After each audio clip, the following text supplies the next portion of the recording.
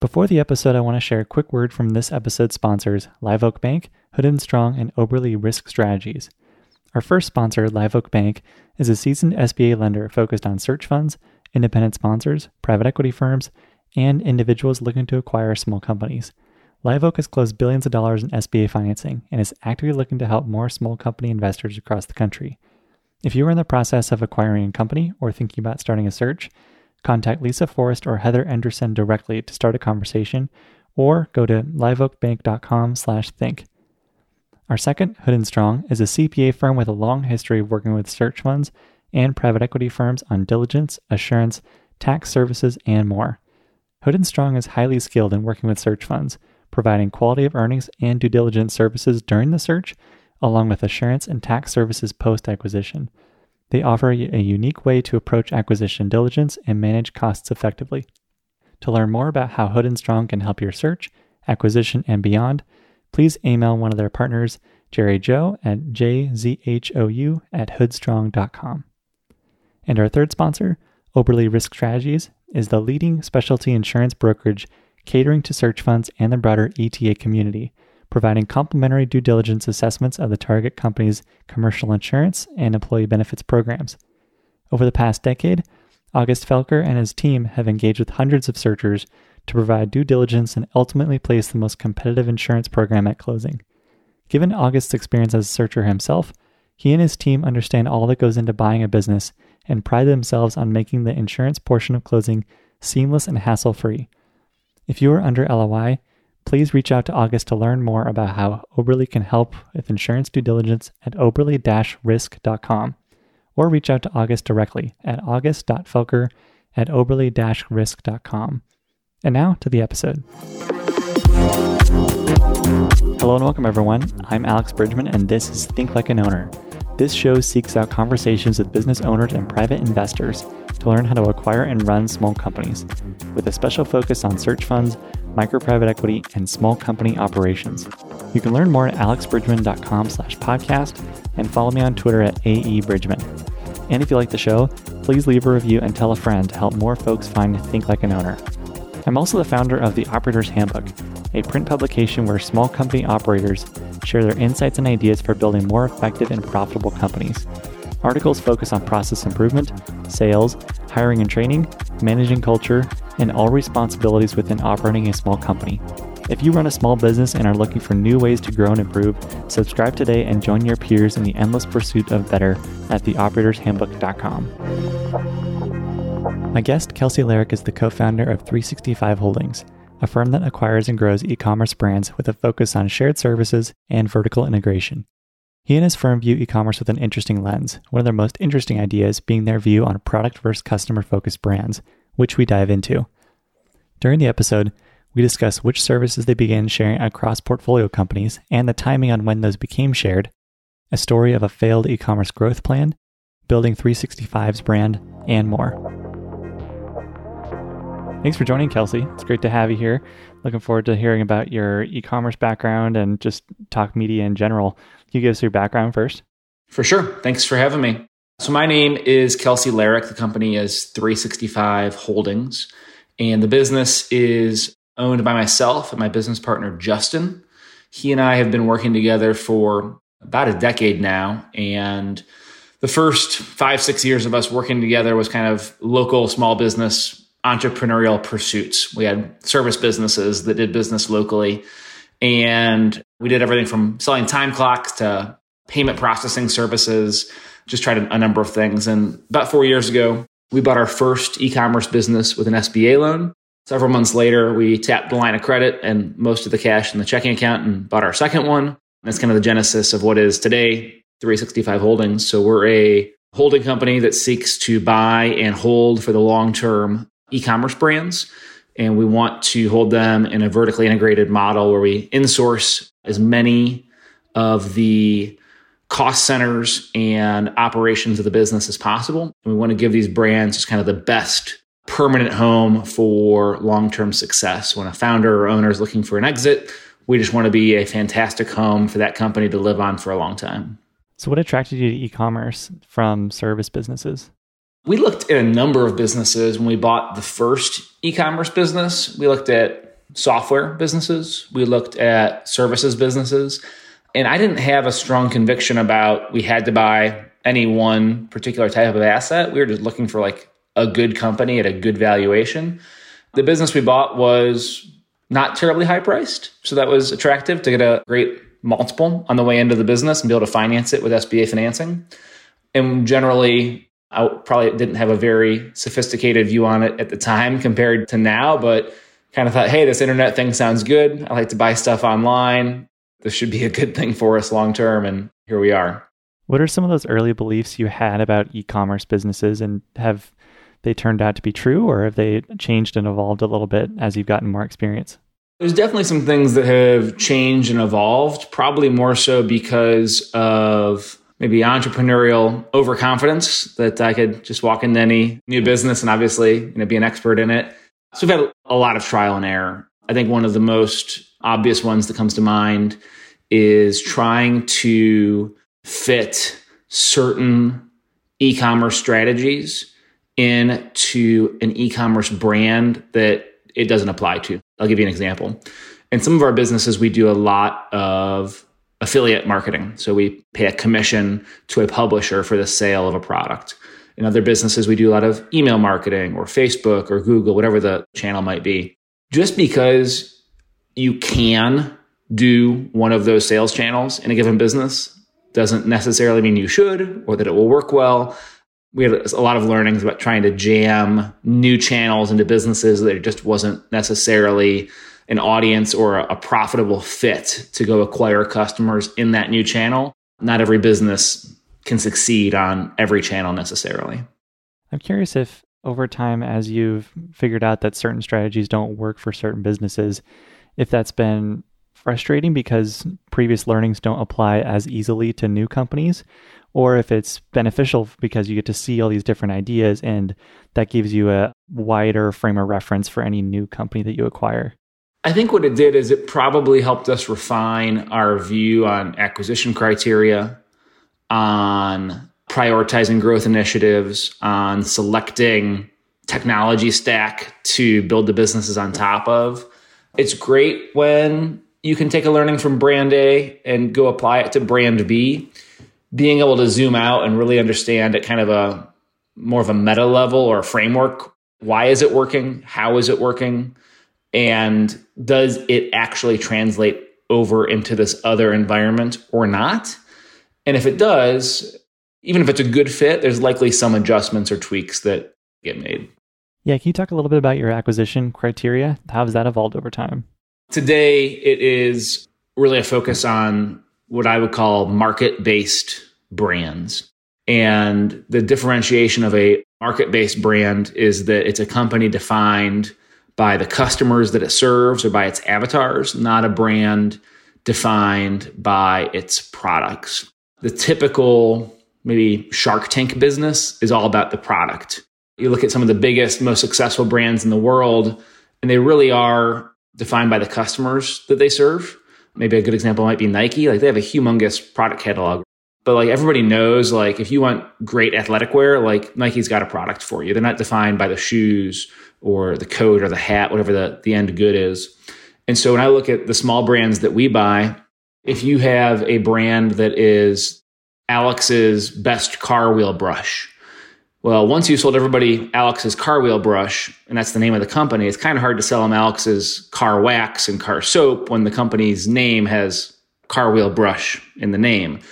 If instead it was Alex's automotive gurus and you had every product under the sun and you had training materials and you had a community around automotive care and you built an end market of people passionate about taking care of vehicles, much easier to launch a couple products to that customer base that knows and loves your brand that's all about taking care of cars than it is to try to pivot from whatever product category is hot today to maybe something new. Gotcha. That makes sense. How do you assess that? Is that something that if you're looking at a company, you try to talk to some customers, or how do you figure that out? Honestly, as simple as looking at the homepage of a lot of the brands that sell products on the internet, you can usually get a pretty good idea in the messaging if they are centered around products or if they're centered around end customers.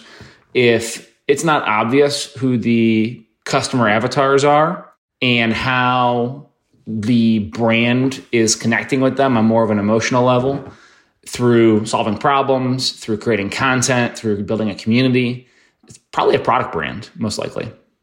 The world really falls into like lifestyle brands, product brands, and then like market-driven brands. There's a identification clearly in the messaging, the imagery, the branding that identifies who the customer is. It is challenging to sell products on their own merit, even if you have great unique selling propositions like fast shipping and free returns and great warranty. Like you can have all the value props in the world. But when your product is judged on the merits of the product itself, it's a highly competitive market. When you have an emotional connection with an end customer because your brand stands for their community, the things they believe in, the other people who shop with them are just like you, and you have shared views around parenting, sports, hobbies, whatever that lifestyle component is, those brands have a much more durable relationship with their end customer. And when those brands create media and content for their community, it's much more like magnetic and engaging than, hey, here's the latest widget that we launched this week, and it's X better and Y faster and Z cheaper. That makes sense. Can you perhaps walk through an example of a company that had a strong brand with its customers and certain ways you strengthened it after acquiring it? Yeah, so one of the companies in our portfolio is Valley Food Storage. It's one of our distressed acquisitions. It was not a healthy company when we bought it. And the product is emergency food storage. So it's food you'd buy, and maybe not with the intention of eating, but with storing for, I don't know, a global pandemic perhaps, when you can't go to the grocery store because the world's shut down. So we had a good year last year for that brand with people having high demand for that product. So we really have dialed into a handful of kind of customer avatars for that business. So kind of the homesteader, maybe they live a ways out. Maybe they do some light farming and they grow some of their own food. Maybe they have some animals or livestock. Like they're living off the land. They're kind of independent people. Other avatars are kind of the traditional kind of prepper survivalist kind of guy, talking about government conspiracies, and he's got his bunker full of stuff. Those avatars were not developed at all when we first launched the brand. We even saw them change last year. We rebranded the company after we bought it, thinking it was very much targeted at just those two segments, kind of the homesteader and kind of the prepper. We really saw last year with the pandemic, everybody had demand for emergency food. We normally did not see a large concentration of orders from kind of major metros. And last year we really did. Tons of orders to New York and Dallas and Los Angeles and San Francisco and places that we just didn't normally see orders coming from that were not traditional. That's fascinating. It's kind of an interesting data set of people's fears or concerns as a company. I could tell you what the news was doing based on watching our sales dashboard for that business in some ways. But yeah, when we bought it, it was not healthy, and the rebranding has been a bit continual, and we've really brought it about as mainstream as we can just because there is kind of a very broad demand for that today. So did you have this idea of broadening the customer avatar when you acquired it? Or was this something that you got into the business and discovered was a potential opportunity? We try in every brand to have a view of what we think the customer avatars are before we buy it. We usually find out in operations post-closing that we were probably directionally correct, but there's always some learnings. New ones we found, some are weaker than others. The feedback we get from actual advertising and actual marketing is very helpful. And we augment that data with surveys, customer interviews, actual market research of existing customers to help influence the growth. So with the thesis around brands that are defined by their customer base, we certainly have ideas and we want to buy brands that are predicated on that, but it is an organic and living thing that evolves with time. And as we find pockets of demand with advertising, the customer base evolves over time. You talked earlier about being vertically integrated and trying to integrate a few cost centers of these companies. What cost centers have you found integrate really well across multiple different unique brands? Kind of the easy layup for us is always going to be service and fulfillment. So we have our own warehouse we operate for pick, pack, and ship and receiving and warehousing. So that's an easy one. Customer service is right behind that. We have a call center and we have customer service software and a whole team that runs those processes.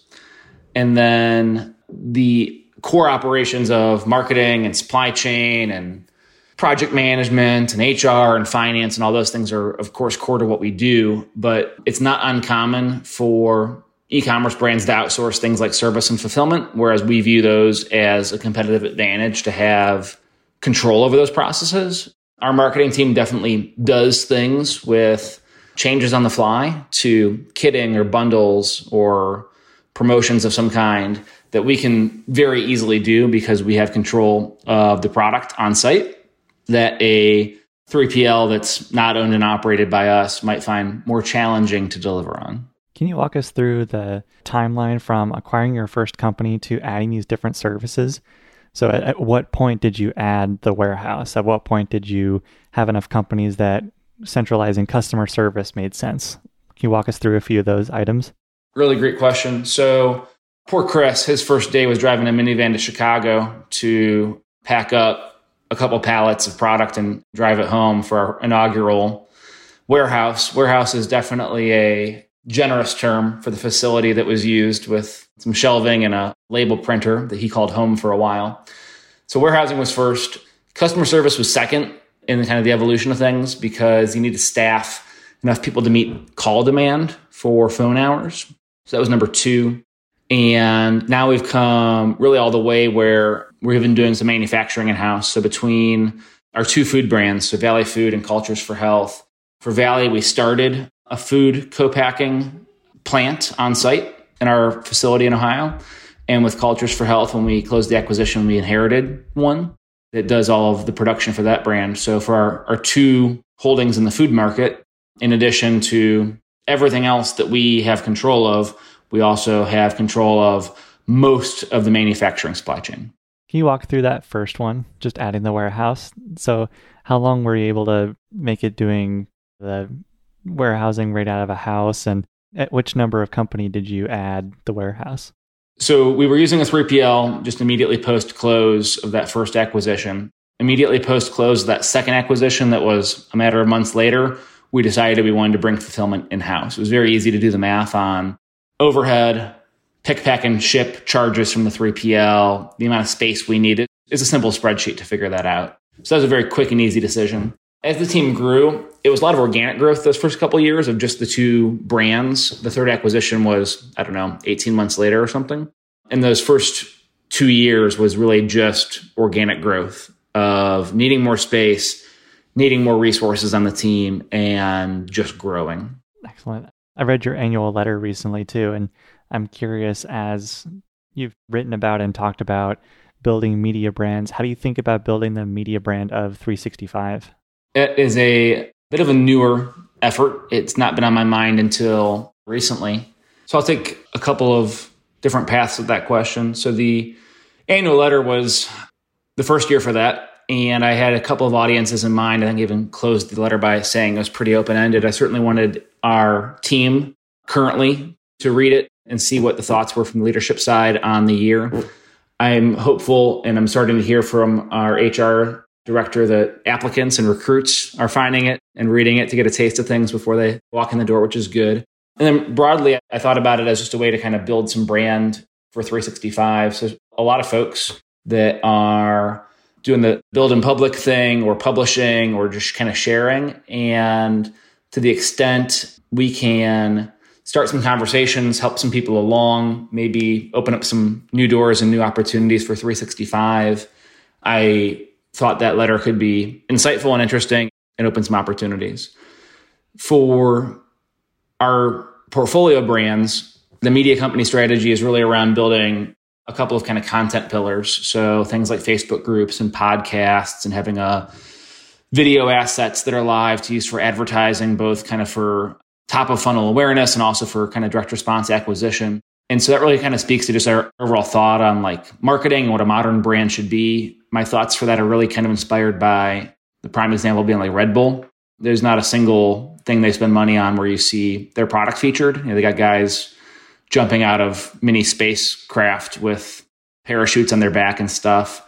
It's just the greatest content machine ever sitting on top of an energy drink brand, which is just fascinating to me.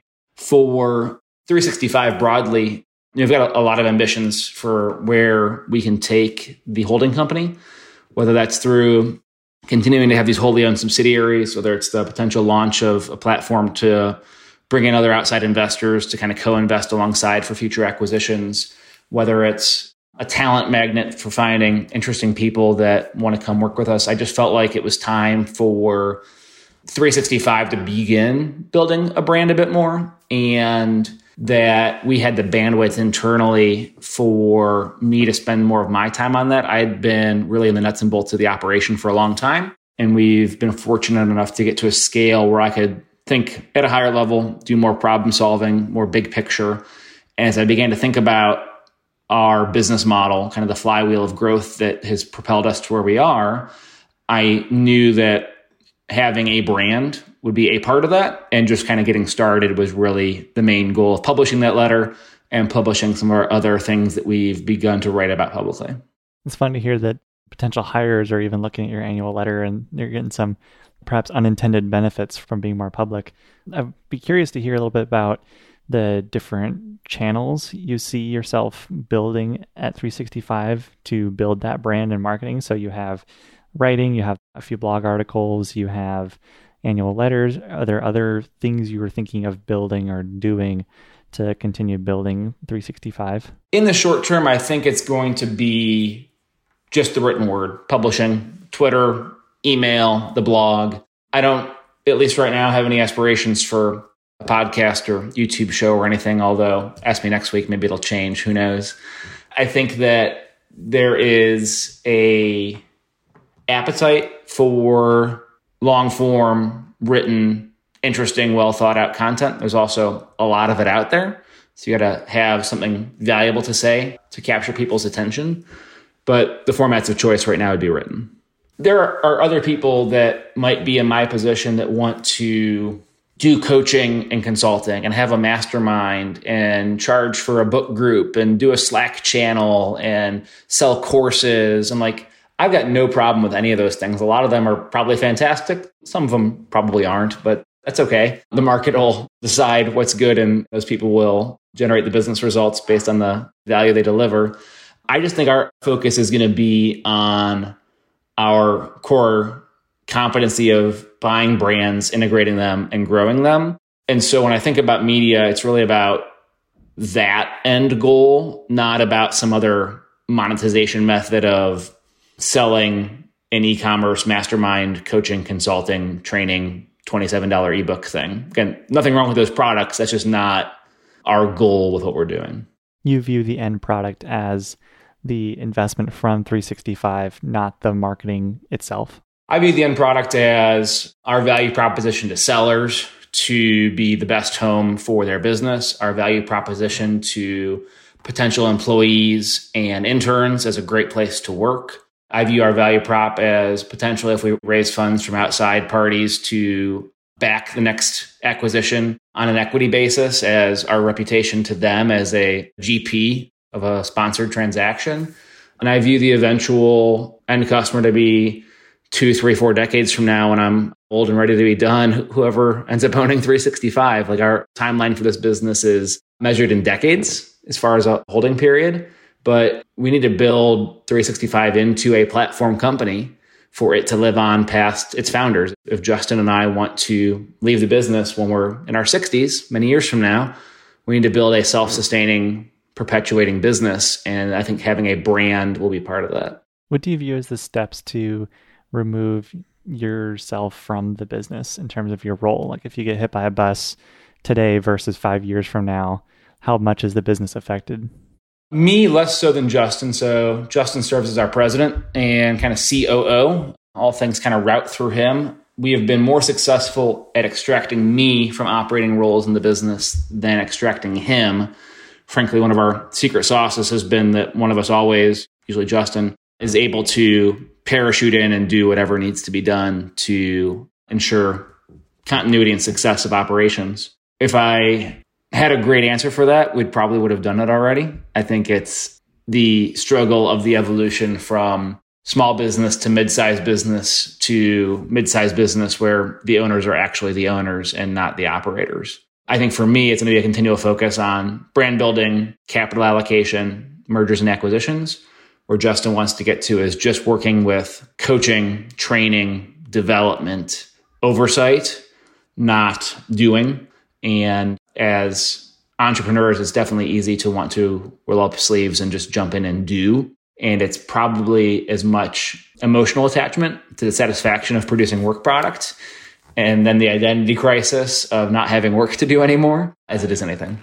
Yeah. Do you view yourself as enjoying the starting phase of these companies and brands, or do you feel like you enjoy the growing phase and removing yourself and professionalizing these businesses? Definitely the latter. Definitely the growing and professionalizing phase.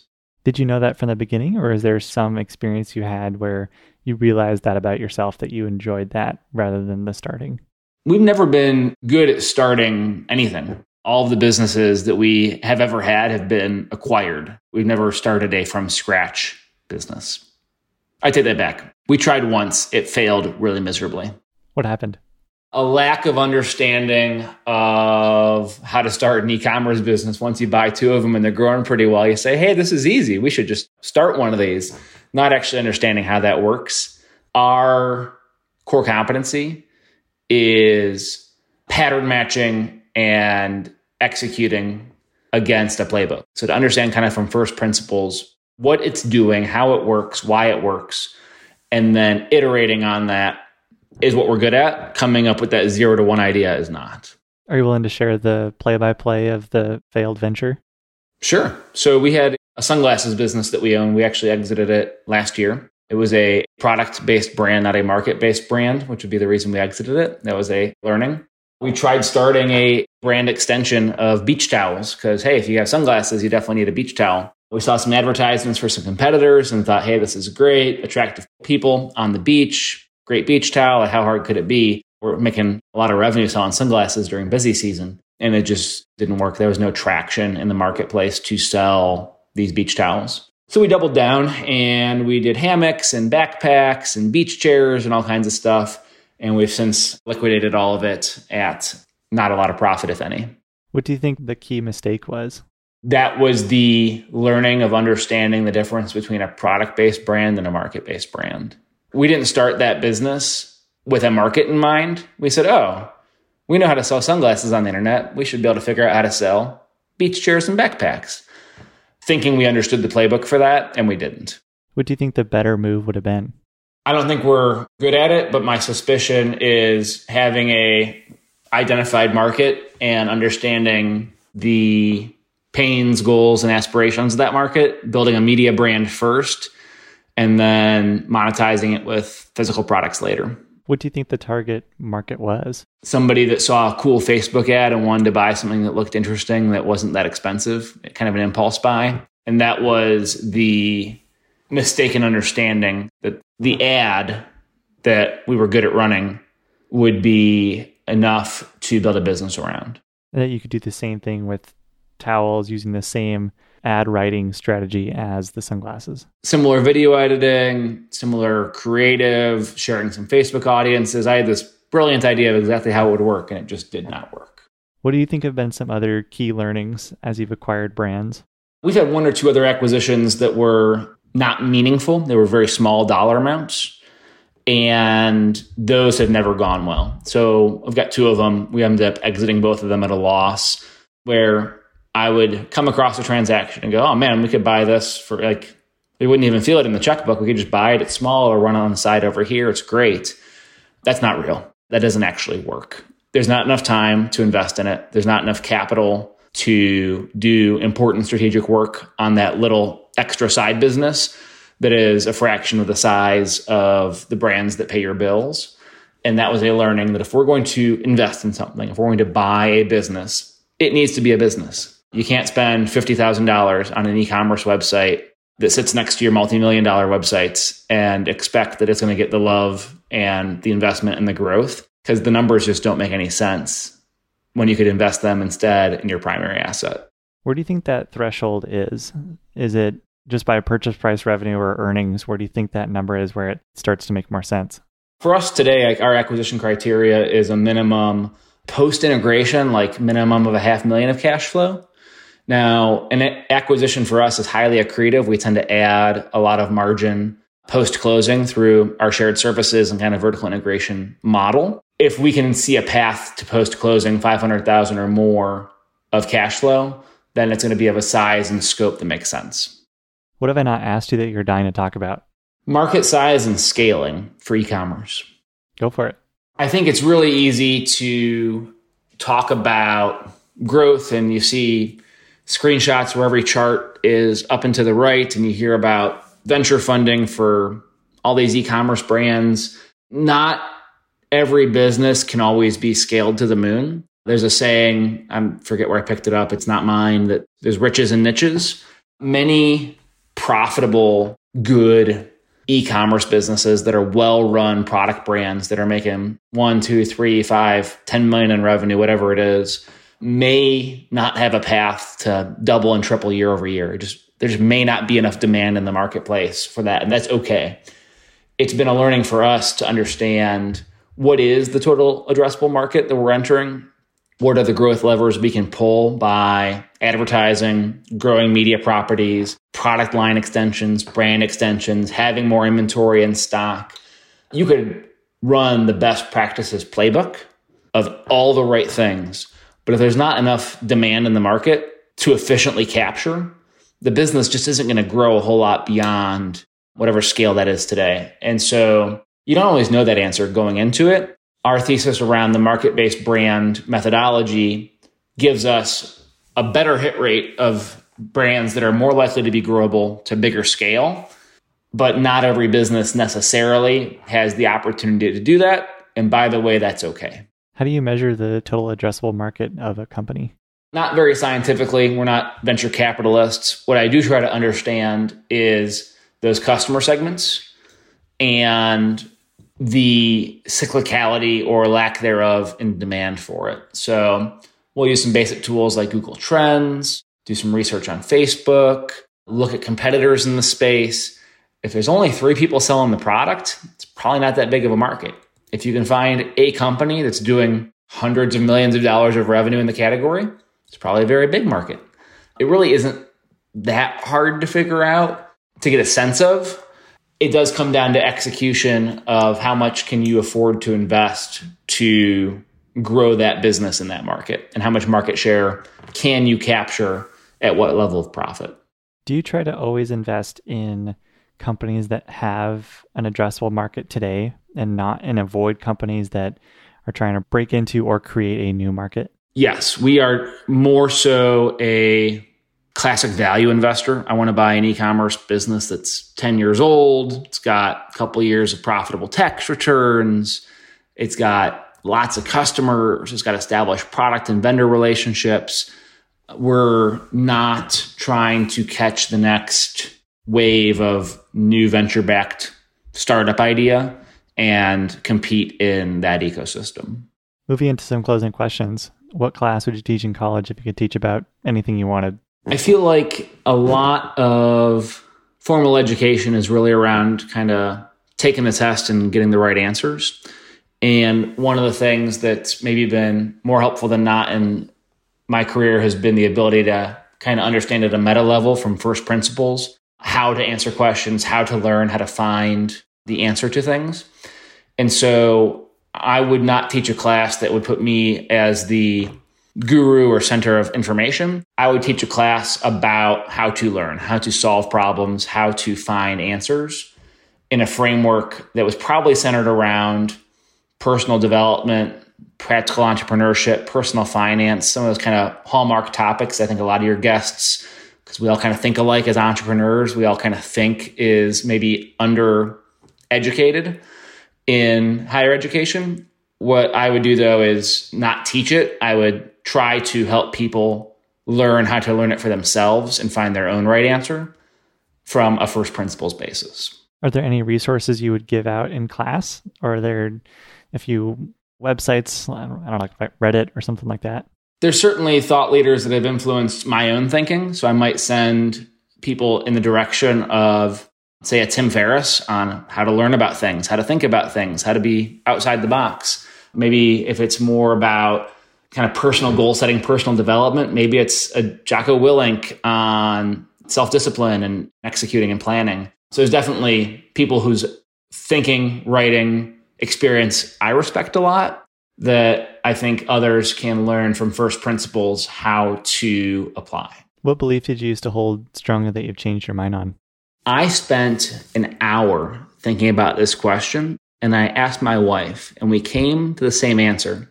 Neither one of us can identify a time when I have changed a strongly held belief. I think that's because I know who I am and what my values and principles are, and so those things really don't change.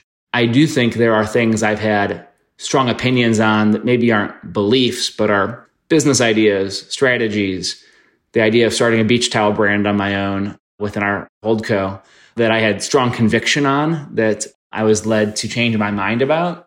I think that there are a lot of things where I have learned a lesson where I'm not as smart as I think I am, and hopefully we pivot quickly on those things. But core beliefs, core values, real principles, I believe that I have a firm foundation in what those things are, and those are unwavering. What's the best business you've ever seen? I also thought about this one for a while, and I landed on Disney World. My wife gives me a hard time because I don't keep up with all the Disney stuff, nor do I remember half of it from my own childhood. But we took my oldest son a couple of years ago before we had our second, and I was blown away at the business systems and the upsells and the monetization of brand for somebody that is running a company predicated on market-based brands, tapping into what consumers believe about themselves, and then presenting them with products that they're going to love because they identify with an end market. Man, selling some overpriced Mickey ears and like an ice cream for $6, like that's a great business. And it all runs like clockwork, and the streets are clean. And I was expecting the food to be terrible, and it was even pretty good. Like, it's a great business. Is there anything from Disney that you've been able to apply to 365 or any company you've owned? I wish we were that sophisticated. I generally just admire the collection of IP that they have. I don't know that I have a way to execute on that the way they do, with the portfolio from Star Wars to Marvel to kind of the classics from years ago, but they are a absolute world-class collector and monetizer of culture and of just tapping into like consumer imagination and general like happiness and joy. It's just a phenomenal business. And it goes beyond the Mickey ears. Like, there was a student friend of mine in college who had a bunch of Disney themed stuff, and they have Disney themed ties, wallets, socks, shoes. It goes way beyond just the cruises. Yeah, it's incredible. I hadn't even thought of the cruises. That's a good one. Or things like ESPN. You've watched the rise of Disney Plus and what that's done for when they have no theme park business in a COVID world. They're monetizing their content library through subscription revenue. It's like the resources and assets that they have compared to what us small business people can execute on is obviously different. I think from first principles, to use that phrase again, there's a lot to be learned. And maybe the simplest one to apply in a small company would just be operational excellence. Like, everything they do is just really fantastically done in what I would consider to be probably a pretty high risk experience of a theme park. And just to get all the details right and the attention to that and how it runs like a Swiss clock is pretty incredible. It is pretty incredible. Thank you, Kelsey, for sharing your time with you. I'll let you go now, but thank you for sharing about your background in e-commerce and your different views on what you're doing. And I'm really appreciative of you sharing a little bit with us. Thanks for having me. Thank you for listening. I hope you enjoyed today's episode. If you enjoyed the show, please consider leaving us a review and telling a friend to help more folks find Think Like an Owner. I also want to thank our show's sponsors, Live Oak Bank, Hood & Strong, and Oberle for their support. For full episode transcripts and more information, please visit our website at alexbridgman.com/podcast. And if you want to learn more about the Operator's Handbook, please visit us at theoperatorshandbook.com and join your peers in the endless pursuit of better.